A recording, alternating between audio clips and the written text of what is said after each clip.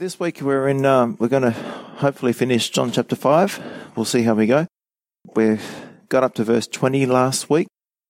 And before I summarize it, I thought we'd just read from verse 15 on to the end. So it's John chapter 5.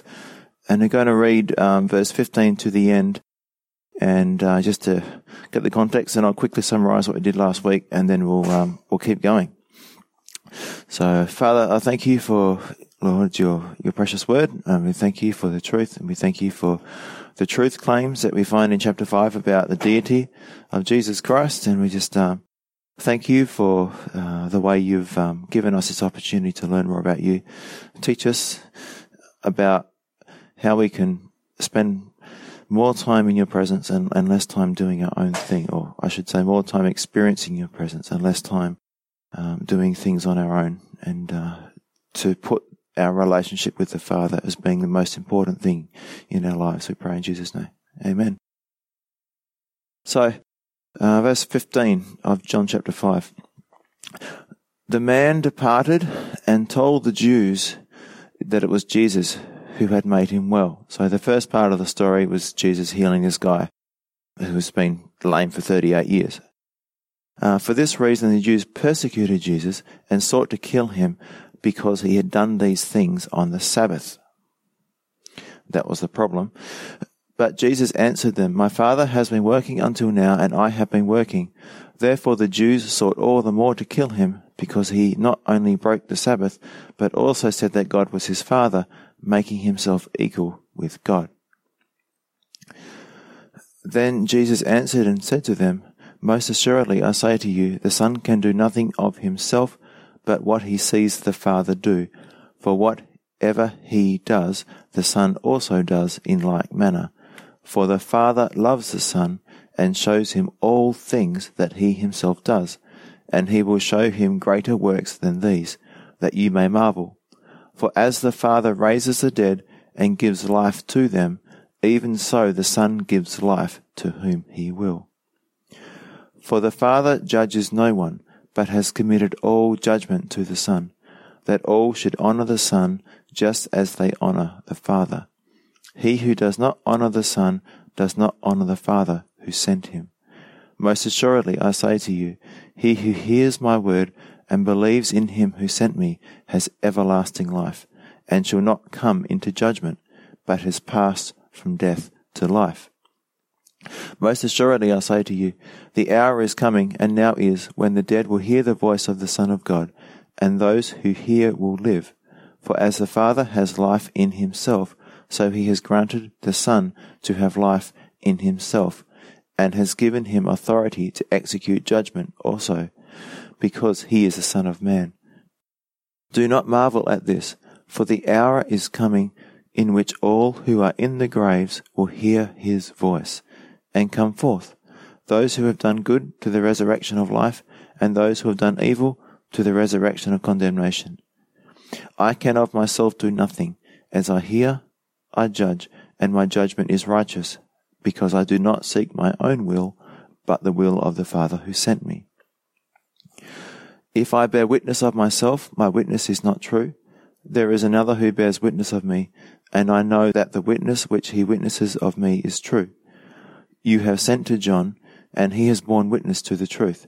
Yet I do not receive testimony from man, but I say these things that you may be saved. He was the burning and shining lamp, and you were willing for a time to rejoice in his light. But I have a greater witness than John's, for the works which the Father has given me to finish, the very works that I do, bear witness of me, that the Father has sent me. And the Father himself, who sent me, has testified of me. You have neither heard his voice at any time, nor seen his form, but you do not have his word abiding in you, because whom he sent, him you do not believe.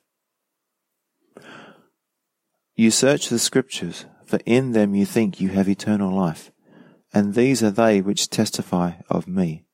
But you are not willing to come to me, that you may have life.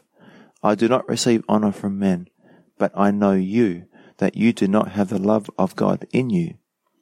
I have come in my Father's name, and you do not receive me.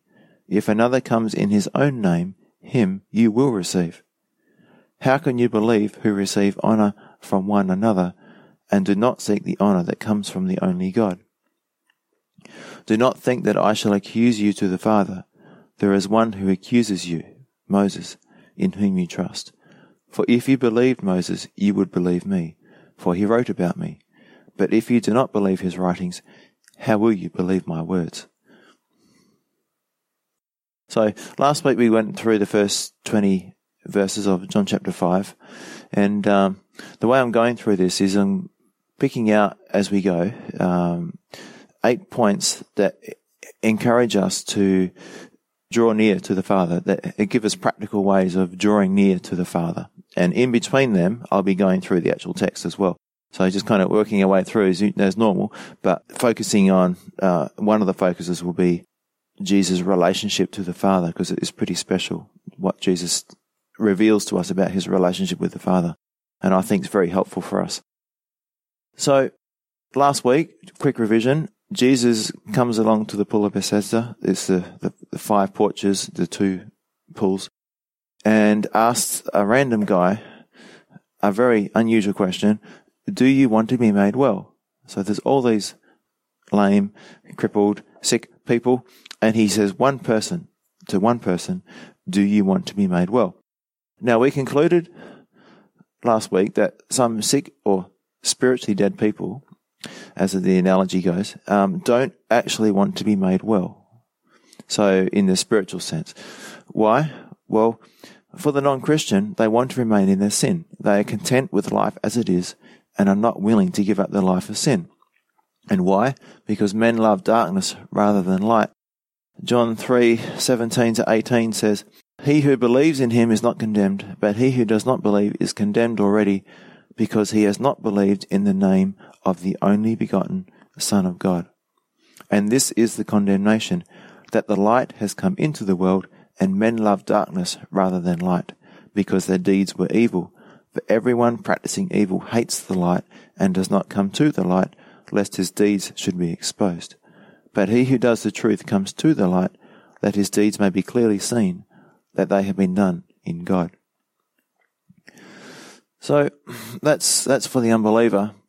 But what about us as Christians? Can we apply that principle to us? At the moment of salvation, we are saved from the penalty of sin. That's our justification. That's in the past. It's done and dusted. We're innocent before God. While we are on this earth, we are being saved from the power of sin. That's called sanctification. And then when we die or we're raptured, depending what comes first, we are saved from the presence of sin, which is our glorified body, because in our glorified body you won't have a sinful nature. Looking forward to that. So our justification is already complete. We're declared innocent. We have right relationship with the Father. And our glorified body is something that we're all longing and hoping for. Get rid of these old ones. Get rid of the sinful nature. Amen. But the present and ongoing process of sanctification can be very painful. As Christians, we may not be willing to experience being saved from the power of sin. We tend to hang on to the old life or parts of it because our affections or love for the things of this world are stronger than our affections or love for God. Does that make sense? So we don't give up everything straight away, because our love for the Lord grows as we mature, and as we love the Lord more, we start to love the things of the world less. And that's why we give them up. So Jesus comes to us each day and asks, do you want to be made well? For example, do I want to overcome the sin which is holding me down, things that are holding me in bondage? Am I willing to give up my own desires, my human wisdom and ambitions, and humble myself and seek the Lord for the strength to raise my children and love my spouse as unto the Lord, loving them unconditionally with an agape love, something that I can't do on my own strength? Am I willing to use my time in the most efficient way, spending quality time with the Lord each day and with those I love, and be organized to accomplish God's will for my life instead of wasting time on things that have no eternal value? The Father is always working. Will I join him in his work and be able to say, like Jesus said, and I have been working? Or will I do things my own way, in my own strength, and ultimately wasting my time and sacrificing my eternal reward? And that's basically what happens in our lives. Sometimes we're working with the Father, and sometimes we're doing our own thing. Now, God's work always gets done. This is a good thing. God is sovereign. His purposes always stand, and His will is always done. So our bad decisions don't affect the outcome. God already knows the outcome. He's already planned it. He already knows how things are going to work out. But our disobedience, or my disobedience, does cause unnecessary pain both to me and to those around me. And I do miss out on the blessings of walking in the Spirit, of enjoying fellowship with God, of abiding in His love, and of experiencing the presence of God. And one of the verses that helps me to think of this kind of dichotomy between walking in the presence of God and not is Jeremiah chapter 2 verse 13. For my people have committed two evils. They have forsaken me, the fountain of living waters, and hewn themselves cisterns, broken cisterns that can hold no water. So living waters, the Holy Spirit. We're walking in the power of the Holy Spirit, or we're trying to find our satisfaction, our contentment in things which are broken, which hold no water. They're dry. They don't satisfy us. So I believe that we need to see anything that keeps us from full obedience. I'm applying the man who was healed, right, to us as Christians. I'm applying that. So if there's anything that keeps us from full obedience, from full intimacy with God, see it as a sickness, as a disease, as a lameness, something that needs to be taken away, something that needs to be gotten rid of or healed. Like the lame man was healed and he was able to walk physically. We need to be able to walk spiritually. So sometimes these things are obvious sins, like, addictions and lying and lust and things like that. Sometimes they're good things that are not God's will for our lives. They can be like sport and clubs and hobbies and things like that. And sometimes they are things that God wants for us, but we make them more important than Him, like ministry, work, money, family, etc. So whatever the case, they are all broken cisterns, empty God's power and presence in my life if we're not working with God in those things.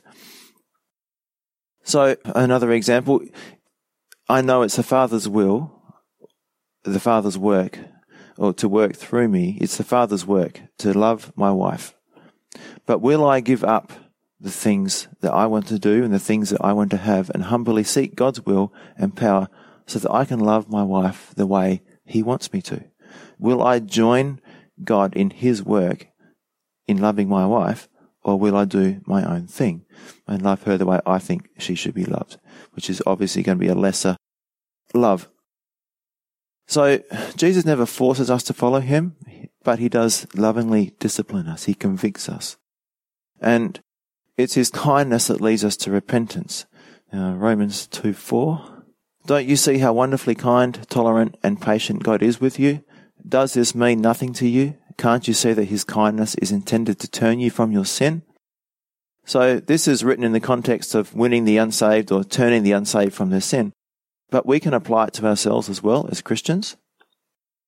How can we continue to sin knowing that we are grieving the Holy Spirit, knowing that God loves us and has given so much for us? Eventually, the conviction that the Holy Spirit brings will cause me to turn away from my sin, from my independence, doing my own thing in specific areas of my life. And I start to understand that everything I do affects the Father, the Son, the Holy Spirit. With every choice I make, I either bless God or I grieve God. And this is my point here. Psalm 69:20 and 21. I was really thinking about this during the week. And I think, well, how does what I do affect God? And I was thinking about it. Is there anything in Scripture that gives us any hint about that? And I thought of this verse. Psalm 69:20 and 21. It's a messianic psalm, and I've got the two verses there so you can see the context of it, that it is messianic. But so I'll just read it. It's, reproach has broken my heart, and I am full of heaviness. I looked for someone to take pity, but there was none, and for comforters, but I found none. They also gave me gall for my food, and for my thirst they gave me vinegar to drink. And we know that last verse was fulfilled when Jesus died on the cross, but I believe verse 20 was as well. So Reproach has broken my heart, and I am full of heaviness. Now, so we read that verse in Ephesians 4:30, and do not grieve the Holy Spirit by whom you are sealed for the day of redemption. You wonder, what does it mean to grieve someone? Well, if we think about what Jesus experienced on the cross, he had a broken heart and was full of heaviness. So when you're grieved by someone, how do you feel? I think this is a good description. You've got a broken heart and you're full of heaviness. When someone has hurt you, that's how you feel. So when we grieve the Holy Spirit, when we choose not to abide in our love relationship with the Lord, that's how we affect him. When we start to understand that every decision we make, good or bad, affects the Lord, we grieve him or we bless him, then we start to realize that, you know what? I really need to start living my life more for him and less for myself. It's a logical thing to do. It makes sense. And it's the way that God has made us. It's called gratitude, gratefulness. It's called being thankful and having a thankful heart. So think of every choice you make as being either thankful to God for his great love toward us, or as despising his goodness toward us, which is being ungrateful or unthankful. And I've got Romans 12 verse 1 from the Amplified up on the screen. It says, I appeal to you therefore, brethren, and beg of you, in view of all the mercies of God, to make a decisive dedication of your bodies, presenting all your members and faculties as a living sacrifice, holy, devoted, consecrated, and well-pleasing to God, which is your reasonable, rational, intelligent, and you could put in there logical as well, service and spiritual worship. And then the same verse from the New Living says, and so, dear brothers and sisters, I plead with you to give your bodies to God because of all he has done for you. Let them be a living and holy sacrifice, the kind he will find acceptable. And the key phrase is the last one. This is truly the way to worship him, because of all he has done for you. So it's out of gratitude. So if sinning breaks God's heart, then how does he feel when we obey? So I've talked about the negative. What about the positive? Well, at Jesus' baptism and at the transfiguration, the Father said of Jesus, this is my beloved Son, in whom I am well pleased. And at the transfiguration, he adds, hear him. So well pleased. And I thought, well, what does that mean? Does it mean like, you know, I'm a teacher grading some maths tests and I think, oh yeah, they passed, tick, I'm pleased with that, I can give them an A. No, it's more than that. The well pleased in the Greek, one of the definitions is to be pleased with something or someone with the implication of resulting pleasure. To be pleased with, to take pleasure in. So it's not like the teacher grading a test. Yeah, I'm pleased with that mark. That guy gets an A or that girl gets an A. No, our relationship with God brings him genuine, personal pleasure and joy. So yes, when we are obedient and dependent on the Lord, we bring joy and pleasure to his heart. And you think about what it says in Hebrews, for the joy set before him, Jesus endured the cross. What joy? Well, it was me. It was you. We were on his mind. He was looking forward to the friendship and the love relationship with us that his death on the cross would make possible. Now, another way of looking at this, marriage is a picture of our relationship with God. We are the bride of Christ. Christ is the bridegroom. And I don't know what it's like for you guys, but have you noticed that emotions in marriage are seldom neutral? They're either very pleasurable or very painful. Okay? When a husband and wife are walking in spiritual, emotional, and physical unity, there is much pleasure. When there is disunity, there is much pain. So this is how I see my life affecting God. I'm in a marriage relationship with God. Okay, I'm going to attend the wedding feast and I'm going to be the bride, part of the bride. So as for every Christian. So when I walk with him in unity and submission to him, I bring him much pleasure. And not only him, but myself, right? When I choose to eat from the tree of the knowledge of good and evil, so to speak, and act independently of and in rebellion against God, then I bring him much pain. It's like a fight in a marriage. So therefore, summing all this up, when we sin, we break God's heart, we grieve him, we hurt him, we cause him pain. However, when we obey, depend on and seek him, we not only please the Father, but also bring much pleasure to him. So Jesus said in John 8:29, "And he who sent me is with me. The Father has not left me alone, for I always do those things that please him." So that's what I want for us. We want our motto in life to be to always do those things that please the Father. Why? Because we want to bless him. Why do we want to bless him? Because we're thankful for all that he's already done for us. So why did I spend so long on that? Well, I'm talking about Jesus' relationship to the Father. And I wanted to help you see that Jesus and the Father, they're a blessing to each other. Jesus, when he obeyed, he was a blessing to the Father. I am well pleased. I get so much pleasure from my relationship with my Son, Jesus. So I want to help us to focus on our relationship with the Father, and I'm going to go through 8 practical insights into Christ's relationship with the Father that will help us to remain close and deepen our relationship with the Father, and so bring him much pleasure and us. So for Jesus, his love relationship with the Father was the all-consuming passion in his life, and that's what I want for us as well. So we covered the first 3 of these points last week, so I'm just going to quickly revise them. The first is in John 5:17. It says, "My Father has been working until now, and I have been working." So Jesus is a reflection of the Father. So the question is for me, am I a reflection of the Father? Do I join him in his work, or am I doing my own thing? And one of the verses we looked at last week was 2 Corinthians 6:1. It says, "We then, as workers together with him." So we're working with him. We are God's fellow workers. And now, often this is not so much concerned with what we do, but how we do it. Many of the works that Jesus did were acts of kindness, healing, feeding, freeing from demons, raising the dead. And we can ask ourselves, are the fruits of the Spirit on display in my life? Do I reflect God's love, joy, peace, patience, kindness, goodness, faithfulness, gentleness, self-control in the way I talk to people, in the way I treat people? Do I have an attitude of gratitude for all that God has done for me? Am I a helpful and compassionate person? Am I generous towards others? Do I reflect the love of the Father in my relationships with other people? So that's the first one. Jesus is a reflection of the Father. And the second is John 5:19. "Then Jesus answered and said to him, Most assuredly I say to you, the Son can do nothing of himself, but what he sees the Father do." So Jesus maintained contact with the Father. He's always seeing what the Father did. He's always looking to the Father for guidance and direction. And Jesus, as you know, spent a lot of time in prayer with the Father. And so for us, we need to be reading the Word prayerfully and praying according to the Word of God.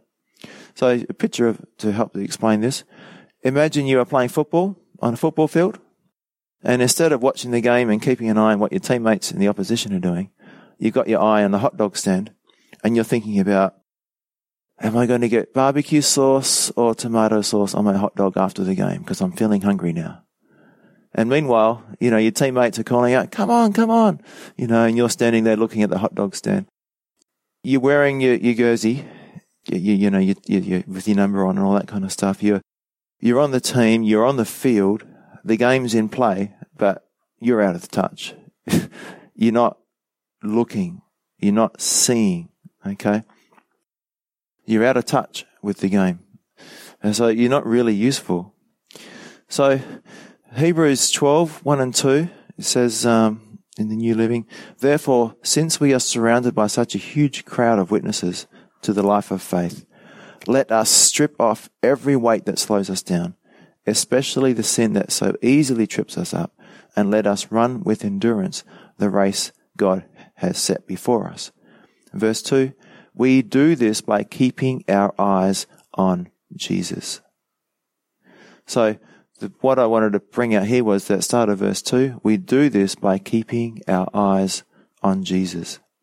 So how do we live a life that's free from sin, free from the weights that slow us down? We keep our eyes on Jesus. Just like Jesus, he's always doing what he sees the Father doing. We can't do what the Father wants us to do unless we're seeing what he's doing, unless we're in contact with him.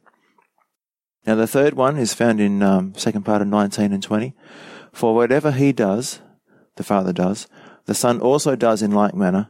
For the Father loves the Son and shows him all things that he himself does, and he will show him greater works than these, that you may marvel. So the key phrase here is, for the Father loves the Son. So the third point in our relationship with the Father is Jesus finds his security in the Father. So our greatest need, humanly speaking, is to find love and acceptance. And where do we find that? We find it in the Father, in our relationship with the Father. Ephesians 1:4-6 says, even before he made the world, God loved us and chose us in Christ to be holy and without fault in his eyes. God decided in advance to adopt us into his own family by bringing us to himself through Jesus Christ. This is what he wanted to do, and it gave him great pleasure. Notice that again? Great pleasure. Our relationship with God brings him great pleasure. So we praise God for the glorious grace he has poured out on us who belong to his dear Son. So, we are chosen, we are loved, and we belong.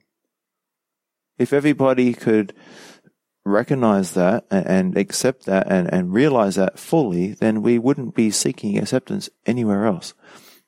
We're chosen, we are loved, and we belong.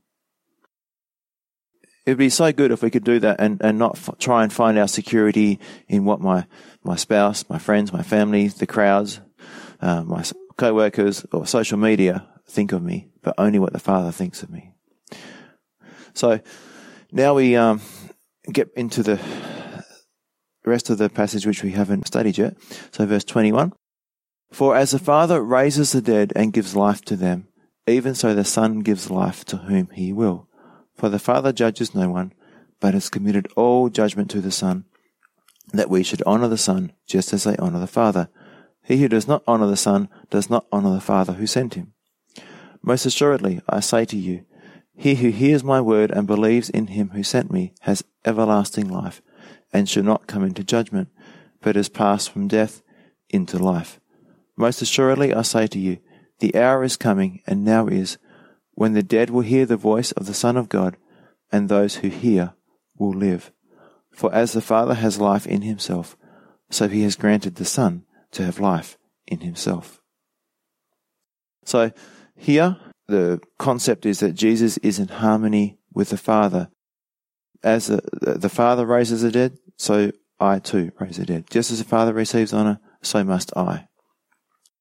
And I thought of Matthew chapter 10, verses 5-15, as an example of walking in harmony with the Lord. This is when Jesus sends out the 12 disciples in pairs to go through various towns. So I'm just going to read a little bit from Matthew chapter 10, just selected verses. Verse 5 says, These 12 Jesus sent out and commanded them, saying, Do not go into the way of the Gentiles, and do not enter a city of the Samaritans, but go rather to the lost sheep of the house of Israel. So, the disciples were in harmony with the physical location and the particular people that the Father was working with. The Father's working in a particular area with particular people. He wanted them to go there. And verse 7 says, And as you go, preach, saying, The kingdom of heaven is at hand. So they were in harmony with the message the Father was sharing. Heal the sick, cleanse the lepers, raise the dead, cast out demons. Freely you have received, freely give. And they were in harmony with the method of outreach used by the Father. Now that's going to change according to how God wants to work, but back then that's how it was. Provide neither gold, nor silver, nor copper in your money belts, nor bag for your journey, nor two tunics, nor sandals, nor staff for a worker is worthy of his food. So they were in harmony with the Father's method of provision. And whoever will not receive you nor hear your words when you depart from that house or city, shake off the dust from your feet. Assuredly, I say to you, it will be more tolerable for the land of Sodom and Gomorrah in the day of judgment than for that city. Now, just as those who don't honour the Son don't honour the Father, those who don't honour or receive us, as we live as ambassadors of Christ, also are not honouring the Father. If you go to 7 churches, I haven't got this in my notes, but Jesus says to one of the churches there, I will cause those who are a synagogue of Satan to bow down before you and to recognize that you are mine. or that I love you. Or it goes something like that. So God is, if we honour the Father, we too will be honoured. Not with the same honour that the Son gets, but we honoured for our obedience and for our relationship with Him. Now, before we go on to the next point about our relationship with the Father, there's statements here that demonstrate the deity of Jesus Christ. The first one is, even so the Son gives life to whom He will. So the Son has the same power as the Father, including the power to raise the dead. So that's one of the evidences or the proof for His deity. Another one is this next phrase, but has committed all judgment to the Son. The Son has the same authority as the Father, including the authority to judge all. Now, only God is the judge. So in Jesus being given the authority to judge is a demonstration that He is God. And then the next one, that all should honour the Son just as they honour the Father. Now, this is the further claim to deity. If the Son was not God, if Jesus was not God, then it would be wrong to honour the Son just as they honour the Father, meaning with the same amount of honour as what they honour the Father with. So we receive honour, but it's a lesser kind. It's not the same kind. It's not just as. It also means that if we don't honour the Son, we're not really honouring the Father either. And A.T. Robinson says, Jesus claims the same right to worship from men that the Father has. That's the honour. When we worship, we give Him honour. And about the cults, there are many groups that pretend to honour God, but they dishonour Jesus, who is the perfect revelation of God the Father. In this, they demonstrate that they do not honour God the Father at all. So this is a good passage to use when you're talking to Jehovah's Witnesses and Mormons and other people other cults who do not believe that Jesus is God. He who hears my word and believes in Him who sent me has everlasting life. So Guzik says about this phrase, Jesus lifts Himself far above the level of any mere man. None of us can say, hear my word and have everlasting life. All right? It's only Jesus can say that. Only God can say that. Either He's a babbling and insane man, or He is speaking the words of God Himself. He is God. And the last one that, before we go on, the last phrase which speaks of His deity is life in Himself. Now, we receive our life from the Lord. We don't have life in ourselves. We are dependent on the Lord for our life. Our breath, our very breath is from Him, but not for Jesus. He has His life in Himself. So as I said, our life is derived from our parents and the fragile environment around us. But Jesus claimed that His life was derived from no one. It is inherent and uncreated. Now, here's a technical word for you. I don't usually use technical words, but theologians call this quality of self-existence aseity, and recognize that God alone possesses it. He's self-existent. That's what this is talking about. Verse 27. The Father has given Him authority to execute judgment also, because He is the Son of Man. Do not marvel at this, for the hour is coming in which all who are in the graves will hear His voice and come forth. Those who have done good to the resurrection of life, and those who have done evil to the resurrection of condemnation. So why does the Father let Jesus do the judging? Because Jesus walked in the same places we walk. He was tempted in all points like you and me. Hebrews 4:15. And so Jesus is saying, I'm in harmony with the Father. I do the same things the Father does, including judging. Now, you know we're not Jesus, but we will be judging. Do you know we'll be judging angels? So we, in a lesser way, will also have the same privilege. And then those who have done evil to the resurrection of condemnation. Now, that's a scary thought. So the evil will be resurrected. They'll have their own resurrection. And this will happen at the great white throne judgment. So those who trust Jesus for salvation will receive resurrection bodies to enjoy the glories of heaven. But those who reject Him will get resurrection bodies to endure the terrors of hell. And Daniel 12:2 also says the same thing. It says, "And many of those who sleep in the dust of the earth shall awake, some to everlasting life, and some to shame and everlasting contempt." Now verse 30, John chapter 5. "I can of myself do nothing. As I hear, I judge, and my judgment is righteous, because I do not seek my own will, but the will of the Father who sent me." So this is our fifth point when it comes to a strong relationship with the Father. I do not seek my own will. Jesus had no program, no agenda, no vision other than to do the Father's will. So we need to challenge ourselves each day to say, you know what? I don't want to have any other agenda, any other desires, any other things on my calendar other than what the Father wants me to do. Because we tend to fill our days up with things which sometimes are not in His plan for us. We just make ourselves more busy than we need to be. So we should be saying, my only desire is to simply do the will of the Father. Not to make it easier on myself or better for my family, not to find more fulfillment in what I do personally or to establish myself financially. I just want to do the Father's will by the power of the Spirit within me. Now, regarding submission to the Father, a commentator said, Jesus, God the Son, does nothing independently. He is fully submitted to the Father's will. But this submission comes by choice, not by coercion or by an inferior nature. So Jesus' submission to the Father is fully His own choice. And we must make that choice as well, to be submitted to the Father's will. We need to be praying like Jesus did, not my will, but yours be done. And Jesus also said, my judgment is righteous. And this is another reason that Jesus is qualified as a righteous judge, because His power is in submission.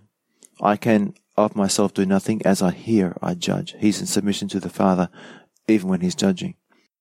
All right, verse 31. If I bear witness of myself, my witness is not true. So what does this mean? This is a bit confusing. If I bear witness of myself, my witness is not true. Does that mean that Jesus is lying? No.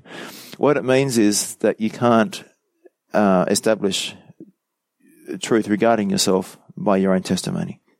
In Deuteronomy 9:15, it says, by the mouth of 2 or 3 witnesses, the matter shall be established. You need to have someone apart from you give testimony concerning you. So if you did something like, you did or didn't do something like, you're accused of murder, then your testimony is not really valid.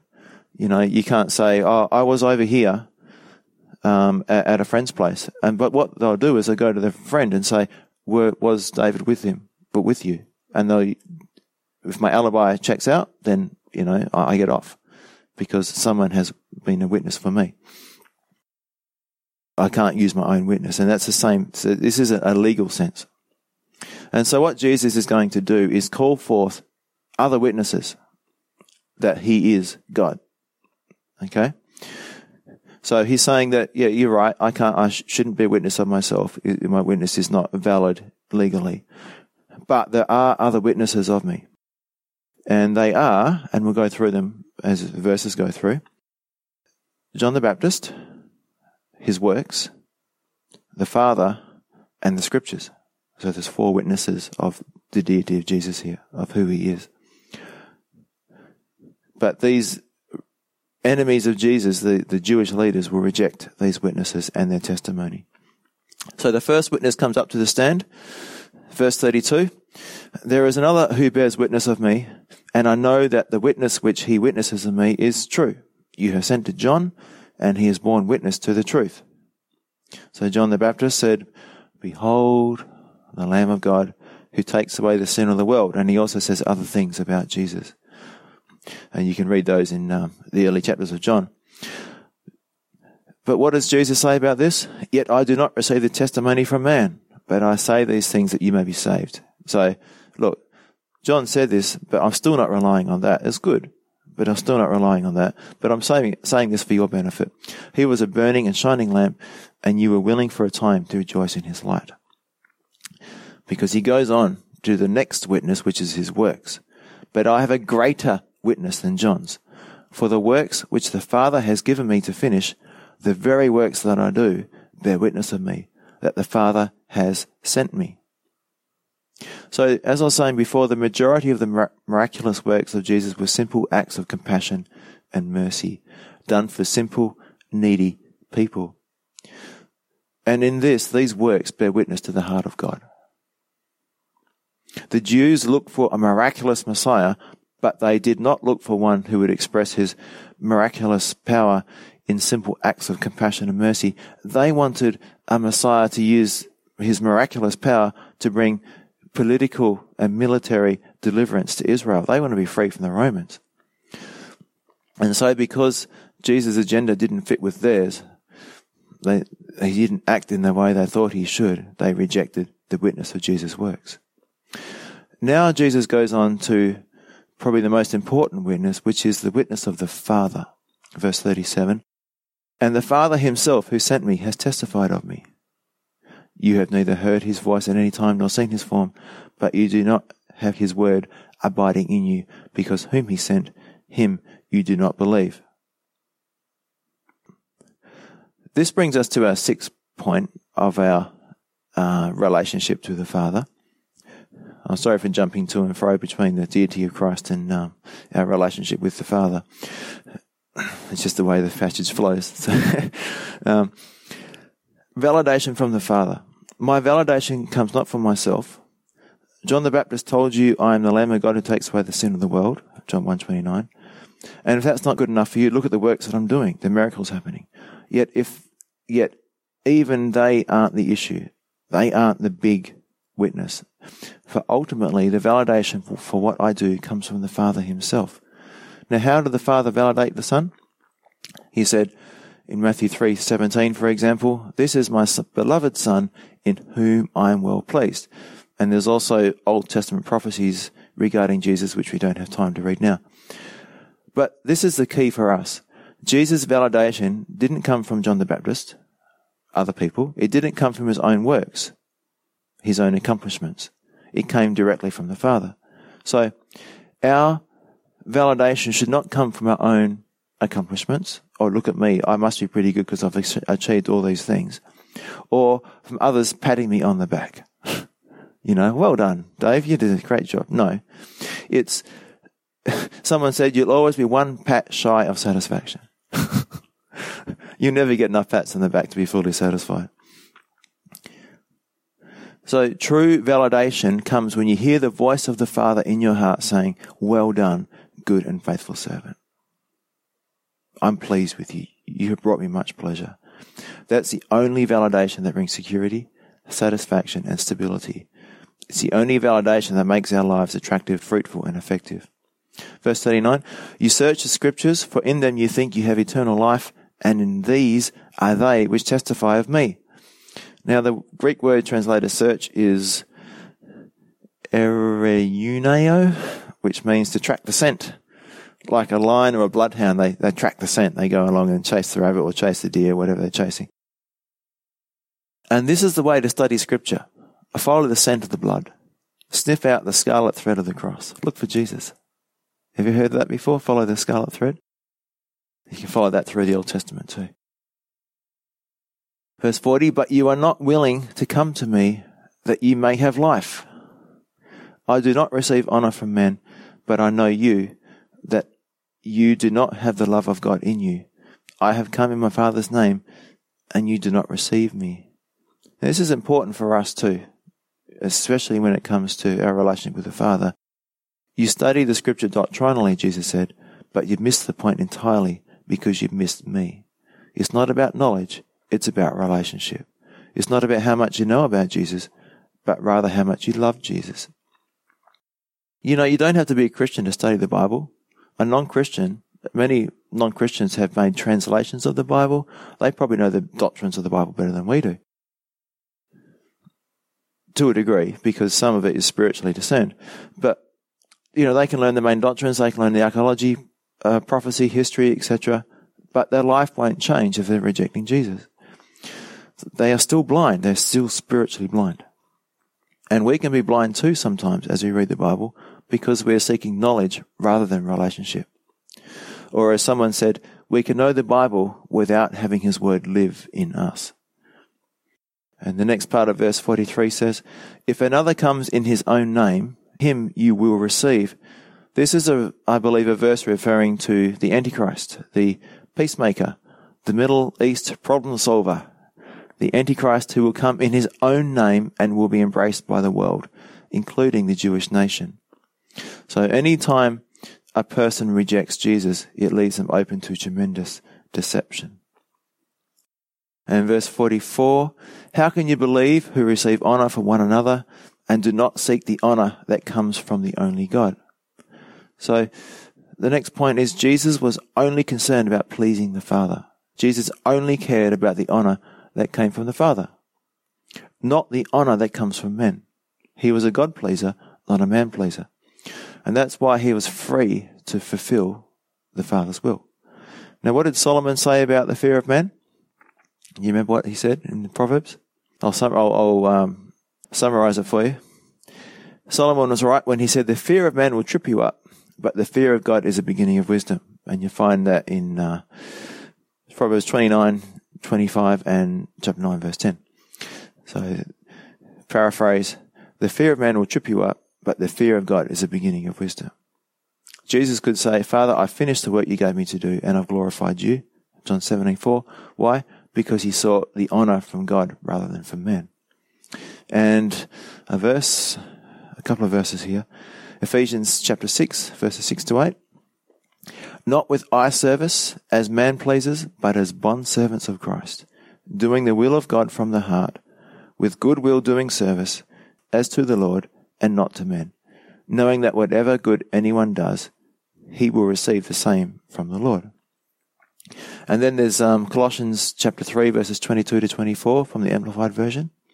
It says, verse 22, servants, obey in everything those who are your earthly masters, not only when their eyes are on you as pleasers of men, but in simplicity of purpose with all your heart, because of your reverence for the Lord and as a sincere expression of your devotion to him. Whatever may be your task, work at it heartily from the soul as something done for the Lord and not for men, knowing with all certainty that it is from the Lord and not from men that you will receive the inheritance which is your real reward. The one whom you are actually serving is the Lord Christ, the Messiah. I like the way it puts that at the end there. The one who you are actually serving is the Lord Christ, the Messiah. We look for our honor from him. We look to please him alone. And that, as we've been going through in our book study, it refers to the way we parent, the way we treat our spouse, all those things. Verse 45, do not think that I shall accuse you to the Father. There is one who accuses you, Moses, in whom you trust. For if you believed Moses, you would believe me, for he wrote about me. So the last point is, I've titled it, Silence Before the Father, because Jesus says, do not think that I shall accuse you to the Father. Jesus is not going to, rat on these people. He's not going to say, these people said this about me. He's just, you know what? Jesus is saying, all of the sacrifices and prophecies Moses wrote about in the Pentateuch were about me. Therefore, I don't need to accuse you before the Father. There's no need for me to defend myself or justify myself to you. The Word has condemned you already because you refuse to believe what Moses wrote. Now, how do we apply this as far as not accusing and not defending ourselves? Well, Romans 12:19, it says, Dear friends, never take revenge. Leave that to the righteous anger of God. For the Scriptures say, I will take revenge. I will pay them back, says the Lord. Now, for me personally, it's so hard at times not to try to defend or justify myself. I think, how dare you say that about me? But think of Jesus on the cross. He was facing reviling and many false accusations. And Isaiah 53 verse 7 says, He was oppressed and he was afflicted, yet he opened not his mouth. He was led as a lamb to the slaughter, and as a sheep before its shearers is silent, so he opened not his mouth. Now, that verse reminded me of another verse, which is probably not your favourite verse. It's found in Romans chapter 8, verse 36. Now, we're not physically being crucified, but the Bible does make it clear that we will suffer for our faith. It is written in Romans 8:36. It says, "As it is written, for your sake we are killed all day long. We are accounted as sheep for the slaughter." Isn't that a lovely verse? What are you? Oh, I'm just a sheep for the slaughter. That's me. Yeah, I gave my heart to Jesus and now I'm a sheep for the slaughter. What it's saying is, we, like Jesus, didn't open his mouth on the cross to defend himself. He trusted the Father to defend him, and so must we. Verse 47, "But if you do not believe his writings, how will you believe my words?" So this is the writings of Moses. So the final testimony that Jesus gives is the word of God itself, and referring back to the writings of Moses. And so I'll just summarize some of these. He's basically saying, if you believed Moses, you would believe me. So the religious leaders rejected Jesus because they had already rejected God's word through Moses. And therefore it's Moses who was accusing them, because Moses wrote about Jesus and they won't receive the testimony of Jesus. So these people said, "Oh, we were all about Moses. We received all Moses, everything that he's written." But actually, Jesus is saying, no, you haven't. You haven't received it. You haven't believed it. So what things is Jesus talking about? Well, here's just a couple, just to finish with. "The Lord your God will raise up for you a prophet like me from your midst, from your brethren. Him you shall hear." That's Deuteronomy 18:15. What about Numbers 21:8-9, and match this with John chapter 3, about verse 15. "Then the Lord said to Moses, make a fiery serpent and set it on a pole, and it shall be that everyone who is bitten, when he looks at it, shall live. So Moses made a bronze serpent and put it on a pole. And so it was, if a serpent had bitten anyone, when he looked at the bronze serpent, he lived." And then there's Jesus as the rock that gave water to Israel in the wilderness. And you compare Numbers 20 verses 8-12 with 1 Corinthians 10:4. And then there's the ministry of Jesus was shown in almost every aspect when you look at the 7 kinds of offering that God commanded Israel to bring. And you can find those 7 kinds of offering in Leviticus chapters 1-7.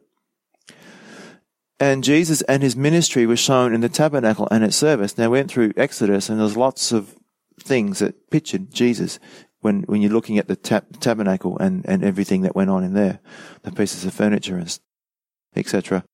So, and one really important thing is the word propitiation. It means mercy seat. It's direct connection between Jesus in the Old Testament and Jesus in the New.